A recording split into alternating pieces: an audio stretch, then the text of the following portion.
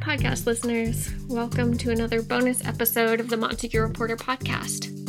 This week we saw serious flooding in our region. It was particularly severe in Millers Falls, which received almost 6 inches of rain in 24 hours from July 17th to July 18th. Mike and I recently had a guest author on the podcast to talk about the history of flooding in our region and the potential for serious floods moving forward.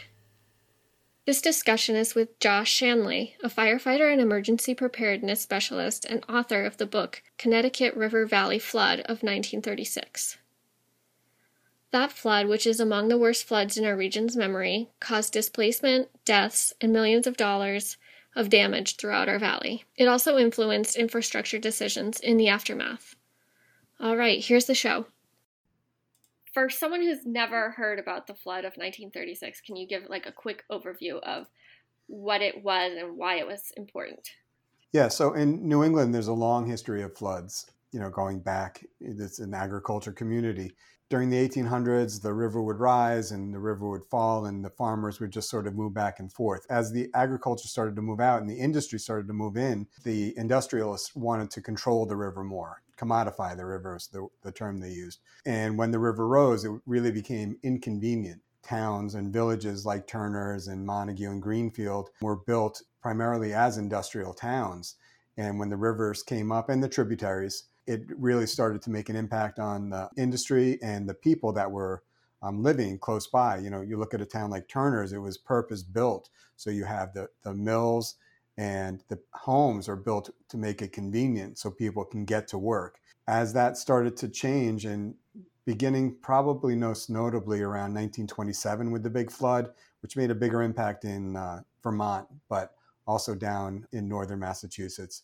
And then things started to transition. 1936, though, was a watershed moment because what happened during this period of about 2 weeks by the time it was done, there was a spring freshet, which is a normal event. The winter starts to recede, the temperatures rose, and there was a storm event, precipitation event, a heavy rain. And because the ground was frozen and covered with snowfall, the water had no place else to go except into the river, into the tributaries, and then the Connecticut River started to rise. All that was pretty much normal. What happened, though, in the immediate aftermath, the first event started around March 9th, and then around March 19, a secondary storm moved in. And that's when things went from bad to worse. And the river hadn't had a chance to lower, which would be normal. And we had a secondary event that turned out to be worse than the first. So rain upon floodwaters, and that's where things really started to wreak havoc all up and down the Connecticut River Valley. And I think I'd be doing a disservice if I didn't mention the fact that this was not only a Connecticut River event. This was all across the East Coast, as far north as Maine, down to Virginia, out to Ohio. There was devastation all over the East Coast area. I just focused on the Connecticut River for this case. And it's interesting, the book goes from north to south, and you talk about the different impacts from Vermont and New Hampshire all the way down to Connecticut. Yeah, I had to, going back and forth with the publisher, trying to figure out how to arrange this. And we decided geographically was probably the most logical way, or a logical way. Everything was happening at the same time over this period of about 10 days. So yeah, that seemed to be one good way to organize all the stories. And then, of course, rivers being what they are, you then have to take some side tracks up the different tributary rivers. Yeah, the tributaries were actually interesting, especially in your area with the Deerfield and the Millers in particular, just north in Vermont. There were a couple interesting stories too. And all the tributaries have their own stories. The Chicopee is also very interesting because that was more far along in their industrialization. So there was arguably more damage because there was more industry, more investment down in that area. I think my favorite chapter, or the most dramatic read for me, was about Vernon, Vermont. Can you give an overview of the high drama that took place there? Yeah, so Vernon was one of these huge, is one of these huge dams that was built on the Connecticut River. And again, you think about what was going on. I'll zoom out for just a second and realize that this was, the middle of the Depression. Times were hard. It was cold, and this dam was built. Villages were built to put this dam up over a period of years. It was a major project from the New Deal. So it was up, but what happened was that they realized that if this dam was to fail, you didn't need an engineering degree to figure out that there was going to be complete devastation downstream. So as I mentioned, when it started on March 9th, that was the status quo. But as it continued on, and especially as the secondary storm moved in, people started to realize that this was really an unprecedented event at the time. And what ended up happening was reporters had time to get up to that area. So that's why we have such a wealth of photos. So this Contact Magazine journal really goes through the story about what it took for those men to keep that station not only intact, but operating. They saw their role maintaining the electrical power grid at that point for what it was. They took that as a serious mission. So they were trying to keep the turbines spinning, keep the electricity going, but also, not get killed in the process. And it was really, they were hanging lines across the river and really putting their lives at risk. There are interviews in the WGBY documentary of workers from that plant at that time, and it is chilling.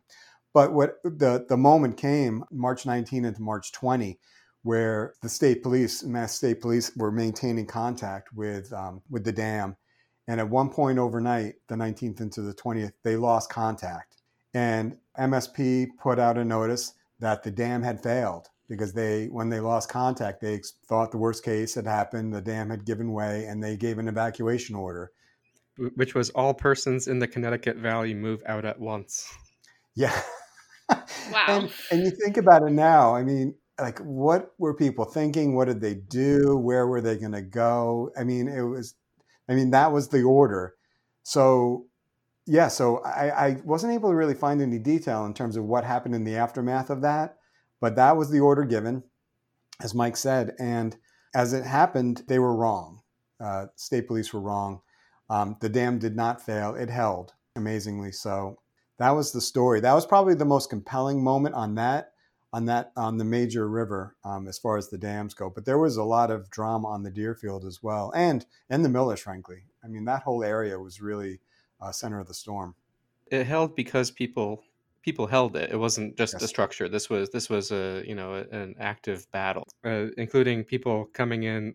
25 men from the Keene American Legion post. People are just sending labor into this fight all up and down the watershed. This book does an amazing job of kind of capturing and cataloging that aspect of this event. It was a battle. So one thing that surprised me in the book that I guess I just hadn't put it together previously, it was the major role that dams play in preventing floods on the Connecticut River. You kind of alluded to this earlier, but can you talk about a few examples of this in the book? Hydropower has always been controversial, and it seems to be controversial again nowadays, especially along the Connecticut River. I try not to get too political or take a position one way or the other. The facts are that this was a period where the Connecticut River was being commodified. They were building dams across it. And the idea initially was for flood control purposes. On the tributaries, the Connecticut, or the Deerfield in particular, was used.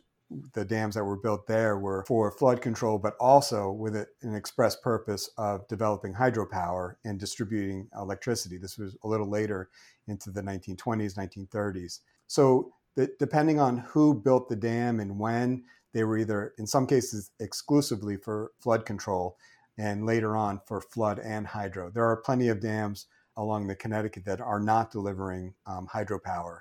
The tributaries early on were built for direct water power, similar to the canals. They were just turning turbines in wheels so mills could build goods, weave cotton and that kind of thing. Mm-hmm. Here in Turner's, we had both happen. The first canal they dug was for hydromechanical, and then with the advent of hydroelectric, they started putting turbines into those mills, and then decided to, extend the canal down and build Cabot Station, the bigger one. Yeah, that canal is actually interesting. It's got a long history. First being built, as a transport canal with locks, so they could get goods up and down the Connecticut around the shallows and the falls, and then converted to a power canal, and then upgraded yet again with Cabot and all that. And then there's some other history with that canal where they actually were considering using it as a canal or building it out as a canal to get from Boston to the Hoosick Tunnel and out to the Erie at one point. So for such a short period of time, there was a lot of activity in there. Totally. Yeah, we're at this little vertex geographically, and there's all of these alternate paths of history that didn't happen at Turner's. Yeah, absolutely. Can you talk about some more of the impacts on Montague and its villages? Montague is interesting because it was just such a small hub, but so much damage all at once. With the three rivers coming together, that was one of the, I believe it was the first bridges to go in 1936. First, the trolley bridge. There were three bridges going across really close together. I think in the book I have that postcard with the three bridges. It's almost an aerial view. I don't know how they did it. It's like a hand-drawn aerial view or an old-style photo of three bridges running parallel in close proximity to one another. And the trolley bridge, and then a rail bridge, and then the Montague City Bridge, which was this huge wooden structure built in 1870. And it was 770 feet long, and it was actually a double-decker bridge where they had trains going across on the top level, I believe, and then cars and walking traffic and horses and wagons going across on the lower level. And all these were businesses. They were built as toll bridges and that kind of thing. But just this huge structure. The Montague City Bridge, the big bridge, this happened to be the fifth bridge built at this particular location. And this is in the area like right where the Cheapside Bridge is currently, going across, and somewhere, is it the Pierce Bridge now? Somewhere around there? Yeah, that's the name of it, the General Pierce Bridge.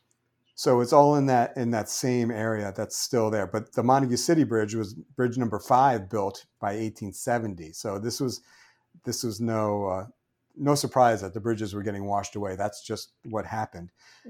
When the Montague City Bridge got washed out, however, in this case, it got floated downstream, and the way all the reports I read describe it in torpedo-like fashion, did some damage to one of the railroad bridges downstream from Deerfield. Took out 2 or 3 spans, but they ended up repairing that ultimately, but just shattered the Sunderland Bridge at that point, a couple miles down. The Sunderland Bridge had been destroyed 10 times since they were first built, going back into like the 1600s. So again, this was not any big surprise for people that lived in these areas. It was just like, got to build another bridge. So they did. That was just the nature of things. They're up and down the Connecticut River and all the tributaries. That's just what happened. They built bridges. The floods came in the spring. The bridges got washed down and destroyed somehow, and they just rebuilt them. There must have been so much. I mean, we think about the floods as just a volume of water moving through everything, but, so much other stuff being swept downstream the whole way too. Yeah, and that's what would happen. The debris would build up, and this would be, in some cases, like the Sunderland Bridge getting torpedoed by the Montague City Bridge. That was a sudden event. But you had other bridges that, where the debris, trees, and ice chunks would just build up and shove them off their foundations and their piers, and then they would go. And then you had other cases where that would build up, and we mentioned dynamite, as being an option that they were considering at that point. Another case I came across in the research was a tributary to the Deerfield up in Coleraine. Yeah, the North River. Yeah. The North River, thank you, where the debris was building up into behind the bridges and flooding out the areas behind it, upstream of it. So I don't know if this was a regular practice or someone just came up with this idea, but they decided that they were going to burn the bridge off the foundation. And I guess the idea was that if the bridge is burned, it would give way and release the flood and all the debris and stop the flooding. Well, what happened was that they burned the bridge in this one case, and It caught on fire. It finally was released from its foundation, along with all the flood water, the ice chunks, the tree debris, and it floated down a fire and headed towards one of the Deerfield power plants. And there's a story in this contact journal where they were having a similar battle, trying to keep the dam protected, electricity flowing. And workers looked upstream, and sure enough, coming around the bend was a flaming covered bridge, like a torpedo coming at them. And they decided that was a good time to abandon ship. Wow. Josh, what draws you to emergencies? Well, probably something that happened to me when I was young. I don't know. I've been doing this work for more than 30 years. I've been a firefighter paramedic for over 30 years now. I'm currently working for the city of Northampton. Been fortunate enough to serve there for 13 years. I was in Amherst for 12 years before that. And then I grew up in New York City, and I started there. So I've been just finding this area. I have a real passion for emergency services on the response side. But maybe as I get older, and I ended up trending towards emergency management, doing a lot of planning, and we facilitate a lot of exercises, and I do just a lot of scenario-based planning. And it was through this process, working in Northampton and dealing with the Connecticut River and the Mill River, just like every other small community up and down the Connecticut, I discovered this history. And we have this infrastructure in Northampton, as many of the other communities do, that was built in the aftermath of this storm in particular, 1936, and then the hurricane of 38. And what I discovered during this process of writing this book was that these were New Deal projects. They were built, and then they were largely not maintained. So there are really scary issues, in my opinion, that a lot of people are aware of, but most people just are not. And my concern, and what this ended up turning into, this project for me, was using history as a mirror to look forward and start looking at the impacts that we might be facing with future flooding and climate change. So I know that was kind of a meandering answer to your question, but the more I get into this, the more I discover that there's more to invest in different ways to look at it. Historically in emergency management, we look backwards to plan for future events, but that's really not going to be applicable going forward with climate change, and it's disconcerting. So you said that most of the infrastructure along the river hasn't really been updated since the 1950s, and I know there's a big push to fund infrastructure at the federal level. I'm wondering, like, what you would like policymakers to know about preparing for the next flood. Yeah, as a matter of fact, a couple of weeks ago, I was invited to speak to the Mass State Senate on this issue in particular. Full disclosure, my cousin is State Senator Joe Comerford. So I was honored to be invited and to speak. I talked about these things in particular, especially along the Connecticut River and Western Mass in general. And I'm looking forward to seeing what actually comes out of federal level infrastructure upgrades. I don't know if I'm optimistic. I'm more optimistic now than I was last year at this time, but how it actually rolls out is going to be interesting. It needs to be looking forward. It needs to be holistic and it's sustainable and comprehensive and all that. The issue is that there's no cookie cutter solution. So each project needs to be really thought through and then dealt with the engineering, deal with the politics. The politics around flooding are complicated, and there's a short section in the book about it. But essentially what happens is that when you look at the network of flood protection infrastructure that's built, it goes up into New Hampshire and Vermont. Those systems are built to protect Massachusetts and Connecticut, and they're sprawling away from the Connecticut River. They're actually far from the tributaries in many cases.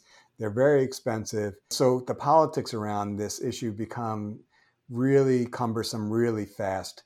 When you build a big dam, there are a lot of interests in play. I know that I don't follow all that closely, but the work of the Connecticut River Conservancy, they're very invested in terms of what is going to happen as these big dams are going for relicensing.